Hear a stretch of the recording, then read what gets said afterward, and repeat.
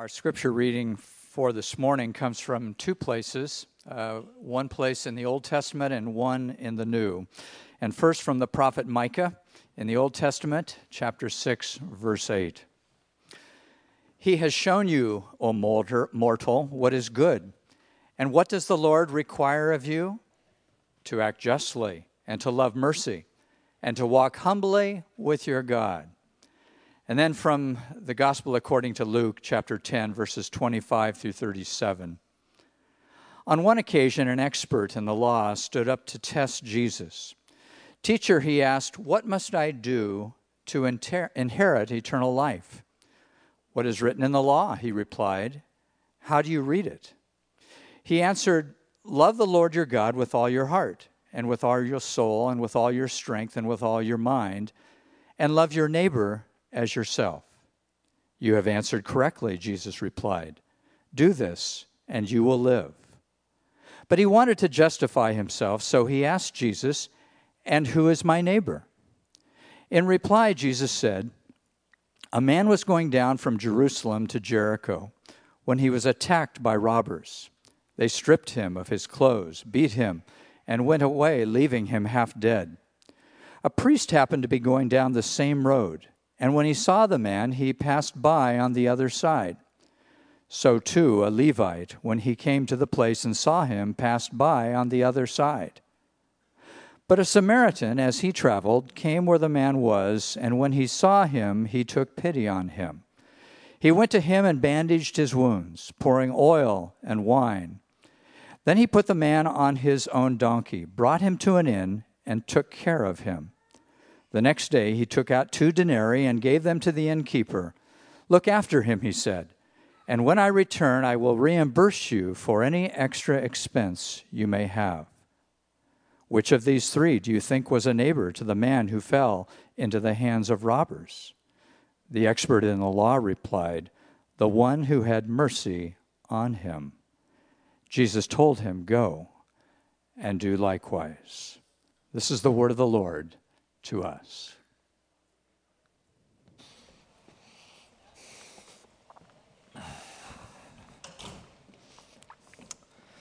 Well, good morning, everybody, and good morning, Bethany, and to those online, a special welcome as well. My name is Jeff Cuse. I am a attender here at Bethany, also a professor at Seattle Pacific University, and every once in a while I get pulled off the bench to be with you. This is great.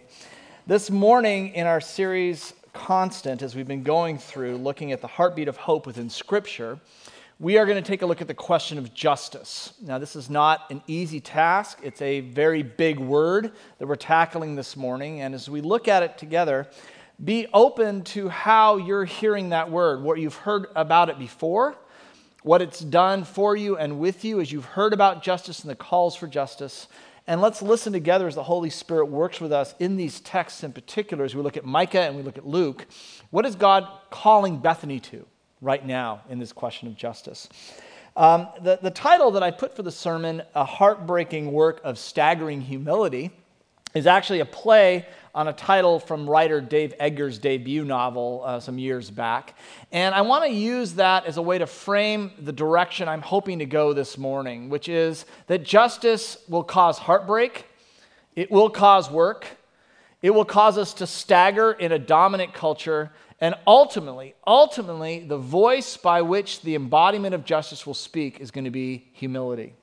The voice by which the embodiment of justice speaks is humility.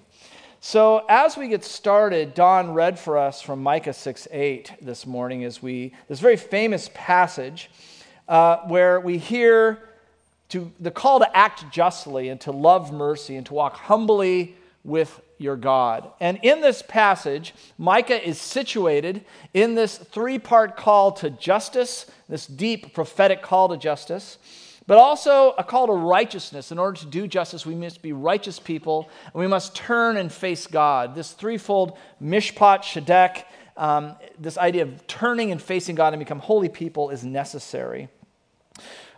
A little ways away from here in Green Lake, over on Bertona and 3rd Avenue West, at the base of Queen Anne, stands what I think, by many people's definition of biblical scholarship, is this presence that is attentive to the verse Micah 6:8 in ways that none of us probably don't even understand. Because over there on the corner of Bertona and 3rd Avenue West is the welcome sign to Seattle Pacific University where I teach. And that sign has on the back side of it Matthew 6:8. Now this sign is on the corner, and the back side of it where the verse is pushed up against a building. And so a lot of students and a lot of people don't see it. It's just you're kind of running around. There's bushes around there and things like that. But like silent sentinels of devotion, there are 3 rhododendron bushes that are in front of this verse 24/7. They are there right now in front of Matthew 6:8. Rain, snow, sunshine, inclement weather, they are there and been there for years in front of this verse, these rhododendron plants. And this, in many ways, ennobles what I think some people have stopped on the act of justice being. If we just stand in front of the Scripture, stare at it, then that'll be enough. And that obviously is not enough.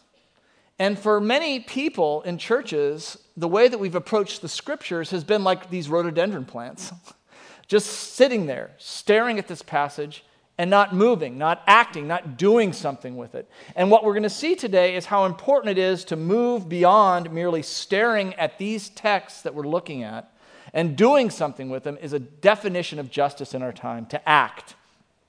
When I came to Seattle Pacific as a freshman, I was an undergraduate there, and this is kind of the divine justice, is that now that I'm a professor, I can't skip my own classes like I was when I was a student. So I'm back there at SPU. But when I was an undergraduate, way back when, my family loaded up in our 72 VW camper van, and we put in my hot air popcorn popper, my new electric typewriter, and a quilt that my mother had made, and she had called the university residence life department to get the size of the bed to make a quilt. And I was like, how am I going to put a quilt and look cool as a freshman in a dorm?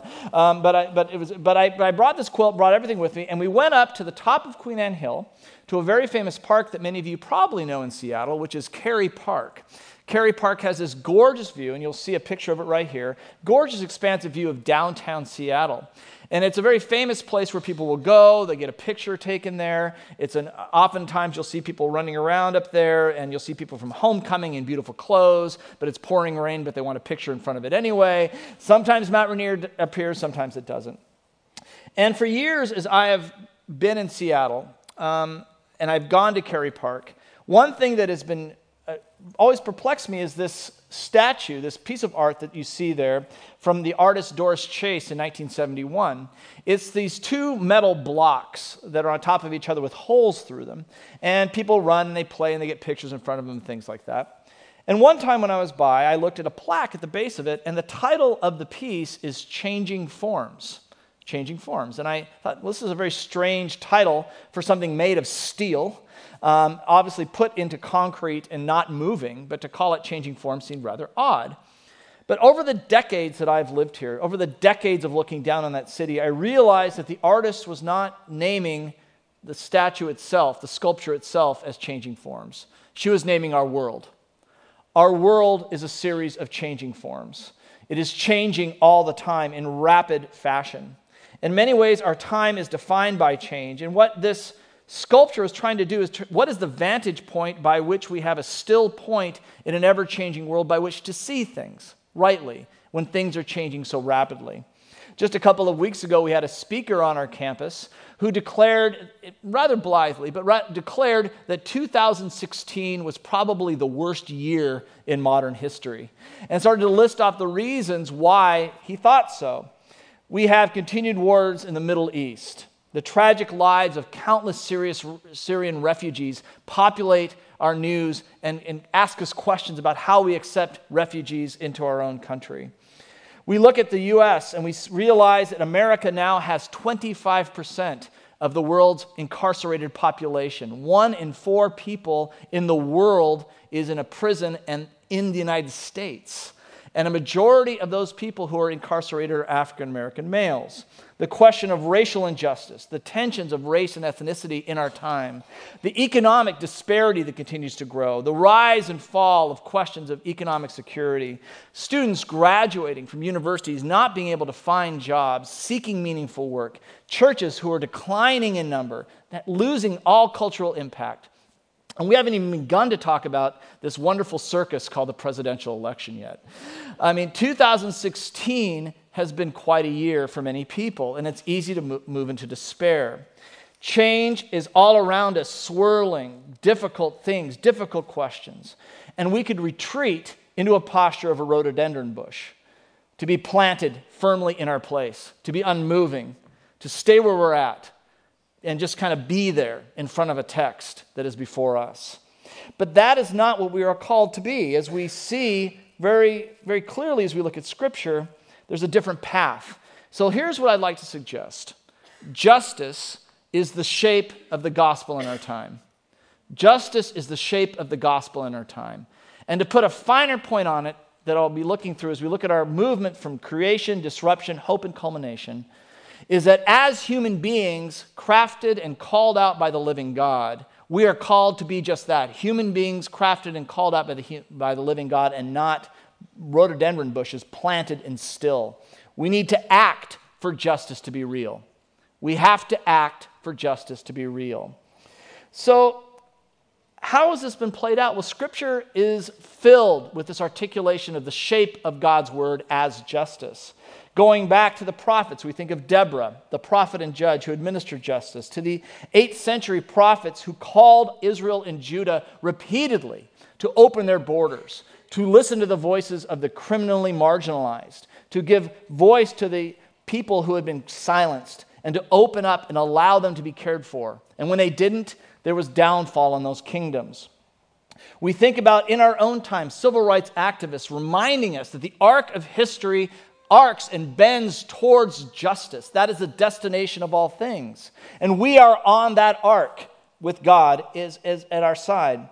Jesus clearly articulates this call to reconciliation when Jesus stands in the temple, reading from the scroll of Isaiah, standing up and declaring this year that is before us is going to be a year of promise to the poor, to the marginalized, and sitting down resolutely declaring his ministry now has begun of reconciliation and justice. And as Jesus walks and teaches in the Gospels, those who sought to silence the voice of justice brought him before an unfair trial and crucifies our Lord, who's trying to give voice to this. And in doing so, wants to close off any access to justice in our time. But rather than closing it off, our Lord, as we sang this morning, has his arms opened on a cross, held open in an openness of embrace to say that the closing off of justice will never occur now that he has come. That through his blood we are cleansed, we're empowered, and with the pouring out of his Holy Spirit that comes after his resurrection power, justice will happen in this world. The kingdom of God has come, and nothing is going to stop it. The arms of love are now open for you, and we are empowered to move in this way. And that's where we're at. So the cross of Christ gives us freedom to move in acts of justice, as we see. So where have we come from? Now, this is the great thing about this morning. Getting a whiteboard when you're a professor is like Christmas time. So this is quite exciting. So first of all, let's start with creation. How are we meant to be on this question of justice? Where are we supposed to go on this? Well, going back to the Genesis accounts, as we've done, in Genesis 1, 26 and 27, we are told that human beings are created along with the rest of creation in the image and likeness of God. In the image and likeness of God. You who sit here, you who are listening online, are people created in the very image of God, and therefore we are the ambassadors of God's glory into the world. In your very sinew, in the blood that pumps through your veins, you are now the sign and seal of God's glory for the world. The face that you have, the hands that you have, the feet that you have are the walking articulation that God is not dead, that God is very much alive, that God is working and moving. And this has always been the plan for you as human beings. As beautiful, unique people, you are the articulation of justice to the world. And you have the capacity that in the image of God. Yet we are also called to be the likeness of God as well, not merely to inhabit it within ourselves, but to articulate it in our likeness. For the image is what we are called to, the likeness is what we do with it.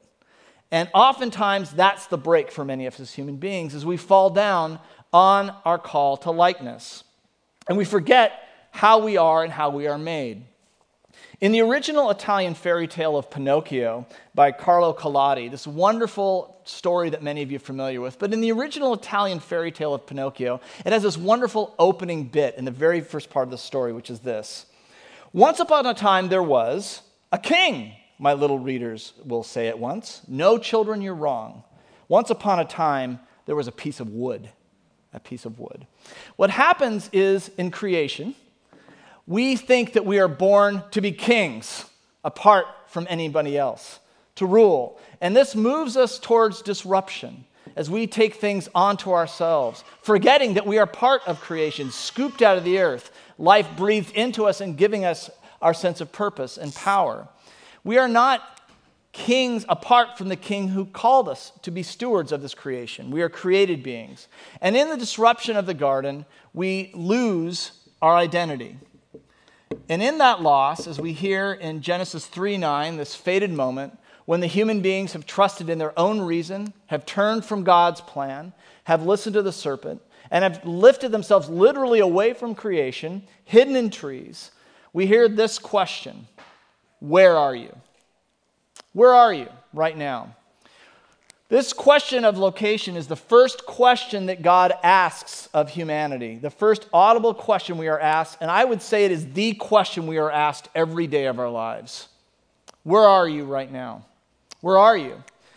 And John Perkins, the civil rights activist and theologian who does a lot of work with us at the university and has written extensively on reconciliation, says that one of the necessary parts of justice is relocation. Relocation. Where are you in relation to your neighbor? Where are you in relation to your friends? Who do you surround yourself with? Are you willing to relocate your life spiritually, economically, and physically for the sake of justice? Will you open up your location to include others? And the where are you question becomes key. Location also moves us into a sense of individualism. And as we hear in Genesis 4:9, after humanity has moved out of the garden and Cain and Abel come into being, Cain asks the fateful question, am I my brother's keeper? Am I my brother's keeper? The further disruption is one not just of location, but am I connected to you? Are you and I neighbors? Are we to care for each other? Do I have any responsibility for you anymore?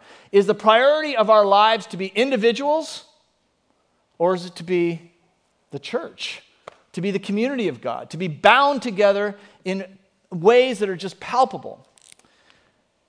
In the Psalms, Psalm 8 declares that all of creation declares God's glory. O Lord, our Lord, how majestic is your name in all the earth. From the very heights of heaven all the way to the very depths of the sea, the entirety of creation is just yelling of God's glory and grace. But in verse 4, what are human beings that you're even mindful of us?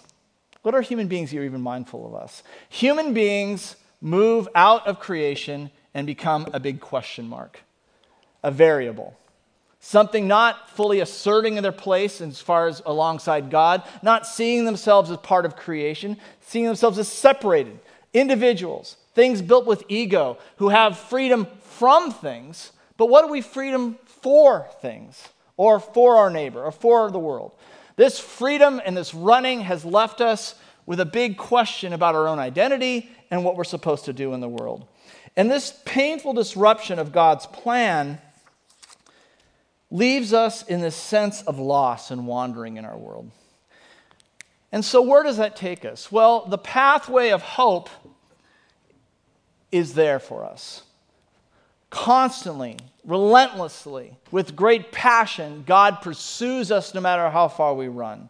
Though we leave the garden, God goes with us. Though we leave each other, God still binds us together in our brokenness and calls us back into unity. Though we break down as far as nations, though we break down as communities, though we lose our economic status, though all of these things happen, God still pursues through the prophets, through the judges, through the silence that we have when God is silent after Malachi, to the annunciation that unto you a child is born. Emmanuel, God with us. God has never left. And this hope continues on. And fully realized in the power of Christ's cross, we are given the hope that passes all understanding. We are not deserted by God in the quest of justice. This world, as bad as it may seem, is not abandoned by the living God. And one of the great testimonies of the truth that it's not abandoned is you. The church is still here and has a job to do and has an articulation of this call to justice that's been given over and over and over again and is ready to be received and ready to be lived out for those who have eyes to see and ears to hear. And this hope comes to us on the call to justice in two pathways I want to suggest this morning that are important for us to hear, because part of the challenge of justice for churches has been infighting as far as how to get it done. How do we answer the question of racial tensions in this country? How do we answer the question of economic injustice? How do we get there? How do we get this work done? Well, in the scriptures, we have these two pathways. We have the story of the Emmaus Road, and we have the story of the road to Damascus. In Luke chapter 24, we have this journey of two individuals who are going along, and Jesus has passed away. They've lost all hope in the coming of the Messiah because the one they thought promised has obviously not fulfilled what their dreams were. And another person comes along and begins walking with them on the journey, slowly, methodically, asking questions, creating dialogue, reasoning together about what needs to be done next. And in this conversation on the Emmaus Road, they are given this pathway by which they go back to the scriptures again, reread them. Maybe I missed something. Maybe there's something that needs to be seen. And as we hear in Luke 24, they go back to the Torah. They go to the writings and the law and to the wisdom and the prophets. And they reread them again and realize, oh yes, there's a lot more going on than we had thought. We need to recover these things, see them for what they are. And through Jesus' teaching, as they wander, as they walk together, and they culminate in the great meal of the breaking of the bread and the wine, they're given a new task as a church that is building around this discernment. Now, in Acts chapter 9, we have Paul, former executor of Christians, tormentor of those who are in the margins, who is given a blinding bolt from above, who blinds him instantaneously. And the voice of God in Jesus rumbles into his ears and gives him a commission. It's a supernatural encounter of power that he gets. And in this power encounter he gets from God, his eyes are restored, and he has a commission to be the Apostle Paul, to establish the church, to teach, and to move with great activism and power.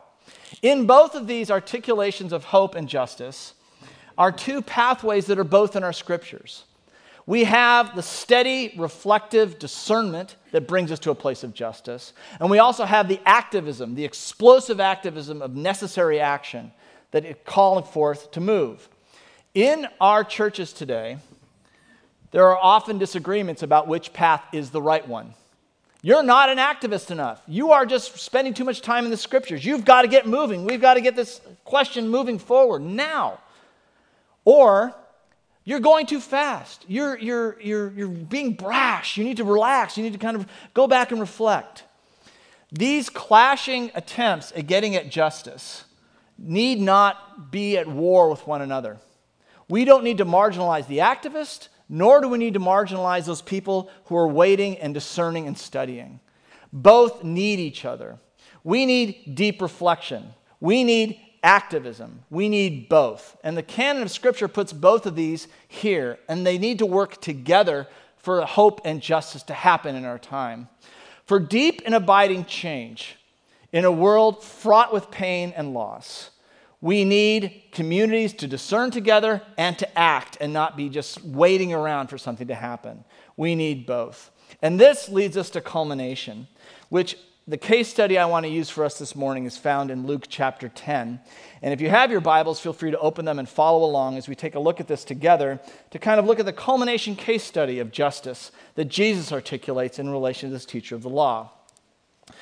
As Jesus encounters this teacher of the law in Luke chapter 10, and you begin with verse 25, the teacher of the law asks this fairly benign question, what must I do to inherit eternal life?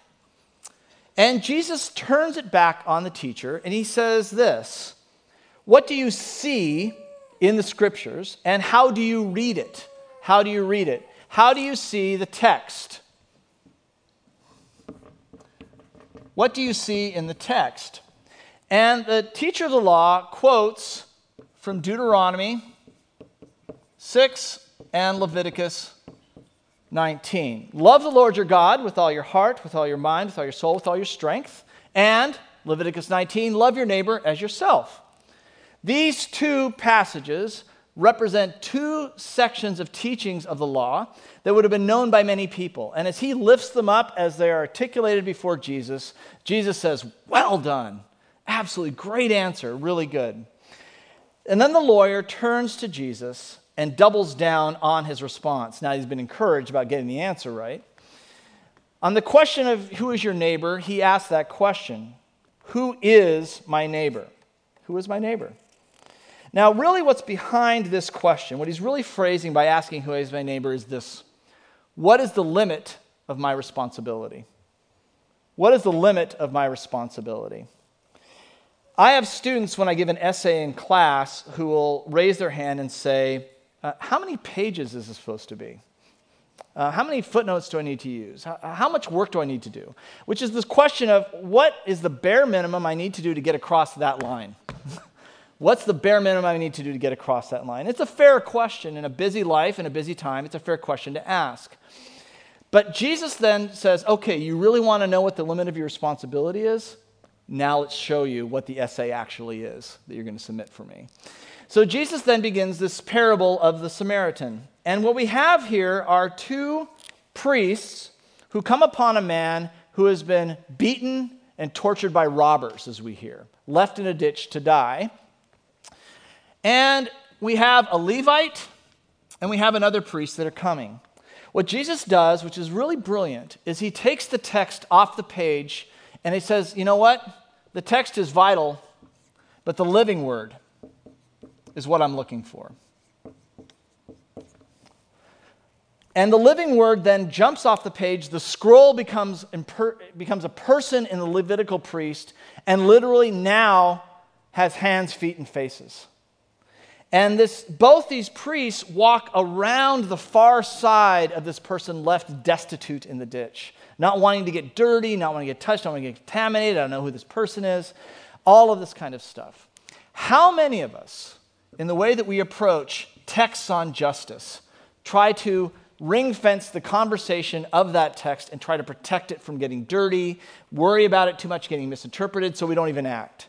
We can treat these texts and the Bible itself akin to the Declaration of Independence in Washington, D.C., that is kept in bulletproof glass with a special type of gas inside to keep it from deteriorating that will sink underneath the earth in case of a nuclear attack just to preserve a piece of paper. Just to preserve a piece of paper. As vital to our history as that piece of paper is, it is what's behind it that makes us a people. It always has been. And so it is with the Scriptures. If we treat it as merely a scroll to be protected, not to get dirty, not to get involved in the world that we have, then we are missing what the prophets themselves were doing with them. The prophets were picking up scrolls and literally eating them. They would fly over their heads, as we hear in Zechariah. They moved into the world. And so it is in the text. And Jesus shows them, why are you trying to protect these texts from getting dirty? What are you so afraid of getting involved in the world as acts of justice? And then the third person appears, a Samaritan. Now, the term Good Samaritan that's been used about this is kind of an oxymoron in the way this is read, like jumbo shrimp. Being good and a Samaritan was something that they didn't even think of in these times. For to be a Samaritan, to be racially isolated and away from what Israel thought was pure, was key to this understanding this text. To be a Samaritan was to be racially other, to be someone scorned, made jokes of, to be parodied, to be pushed away. All the embodiments of marginalized voices comes in the picture of the Samaritan, who rides in on a donkey, gets himself dirty by scooping this person out of a ditch, taking him to care, providing his own money for their caring, and says he will come back to make sure that they are okay. In the Samaritan, we see an example of mercy, and the limits of responsibility go far beyond than that which the lawyer had thought of. And so when at the end of the passage, Jesus asks him which of the three did right, and the lawyer says, the one who showed mercy. And Jesus says, do likewise. We could draw the curtain now in this sermon and kind of say, okay, let's all be Samaritans. That's traditionally how people have understood this sermon more and more, right? The idea that basically the goal of this thing is to get you on a donkey, riding around, finding people in ditches, taking them to places of care, which is a noble and necessary part of justice. But it is injustice if we leave it as a two-dimensional reading of the text. If it's just about being the Samaritan, if it's just understanding ourselves in that way, then we're missing a three-dimensional reading of justice that Jesus wants to teach us this morning, and it is this. Not only are we to be Samaritans in the story, we're also to avail ourselves to be the person in the ditch, because that's the hard teaching that the religious leaders thought of. Because the person in the ditch is the one who receives mercy. The person in the ditch is the one who receives salvation and help and healing. And the person who receives can't possibly be me, right? Because isn't the goal of our lives to be benevolent, to be together, to be the dispensers of good things?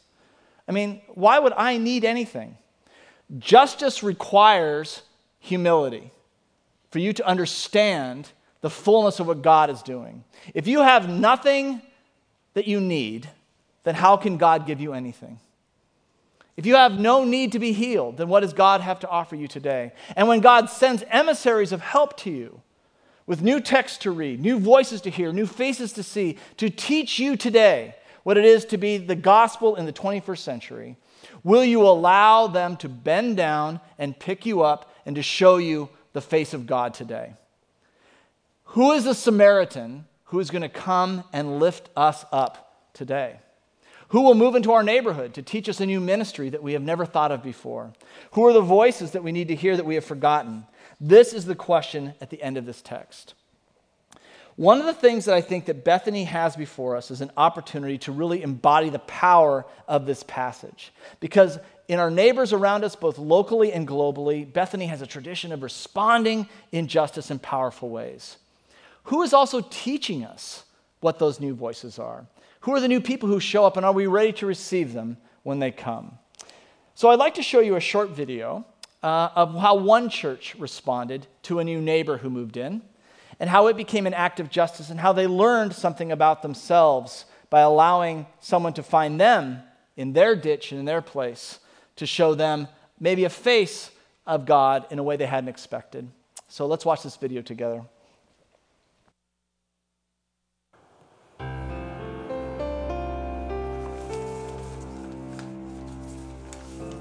I'll never forget the morning that I saw an article about a group of Muslims who had bought 30 acres and were planning to build a complex. And this complex, this land, is going to be on Humphrey Road. When I saw that, my stomach kind of tightened up. They were going to be right across the street from us. My mind was just reeling, and I felt that ignorance and that fear. So I prayed. I said, Lord, what are we supposed to do?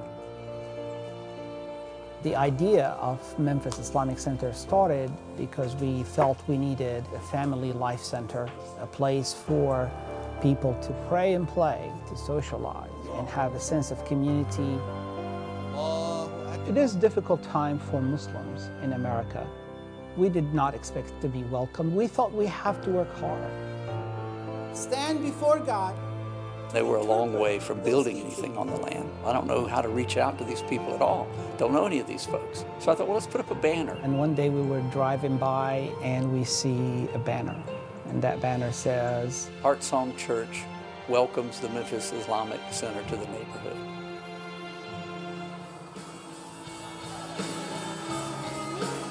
I realized that what I was being led to do was find a way to love these people. There were people who were just terribly upset.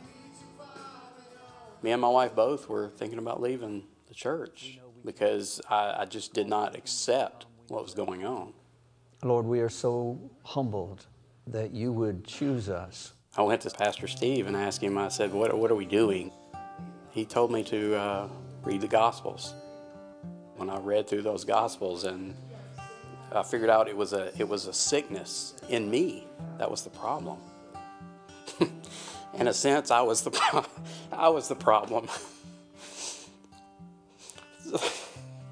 What was going on with the world today? I was the problem. And then we started building. The month of fasting, the month of Ramadan, was supposed to be our grand opening day where we start praying here, and it was clear that we were not going to have our hall ready. We got a call, and Bashar said, we just wondered if we could use your building for our prayers. In case we don't get our permit in time, we may use it for a few nights, and I'm praying we don't have to. And I said, okay, you pray that way. I'm going to pray that you have to come in, at least for a few days. Because I just think it would be great for our people, and it would be great for your people. Instead of using the room for a few nights, we ended up spending the entire month of Ramadan at Heartsong Church. Ramadan brought us much closer. People started knowing each other on a personal level. We had done coat drives and food drives, and close to 9/11, we do a blood drive together. One year it'll be at Heartsong, the other year it'll be at MIC. So Muslims and Christians are giving blood together. We decided to do a combined Thanksgiving dinner. Every spring we get together and Heartsong folks will come over here and we'll have the spring picnic. It became a movement.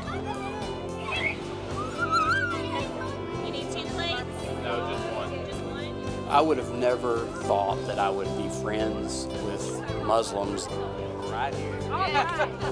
And I love it. It's kind of like my world got bigger. How's everybody doing today? Well, cheer louder if you're having fun. We are a better congregation now. We are better people because of this friendship with Heartsong. What's the next event? The biggest surprise to me is that now my life is so very changed. It's an amazing friendship that I can't imagine having missed out on.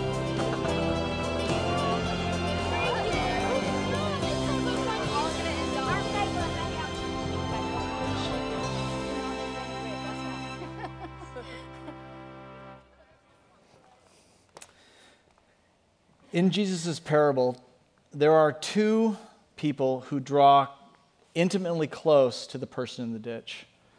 There is the Good Samaritan, but there is also the robber who comes and takes. And we need to draw close and draw close the people who are going to show us the face of God. Not the dominant culture that's going to rob and take our identity, but the people who are coming and want to draw close to us and show us the way and the path of justice. 2016 is not the worst year in history. I think 2016 is the year of Jubilee for us.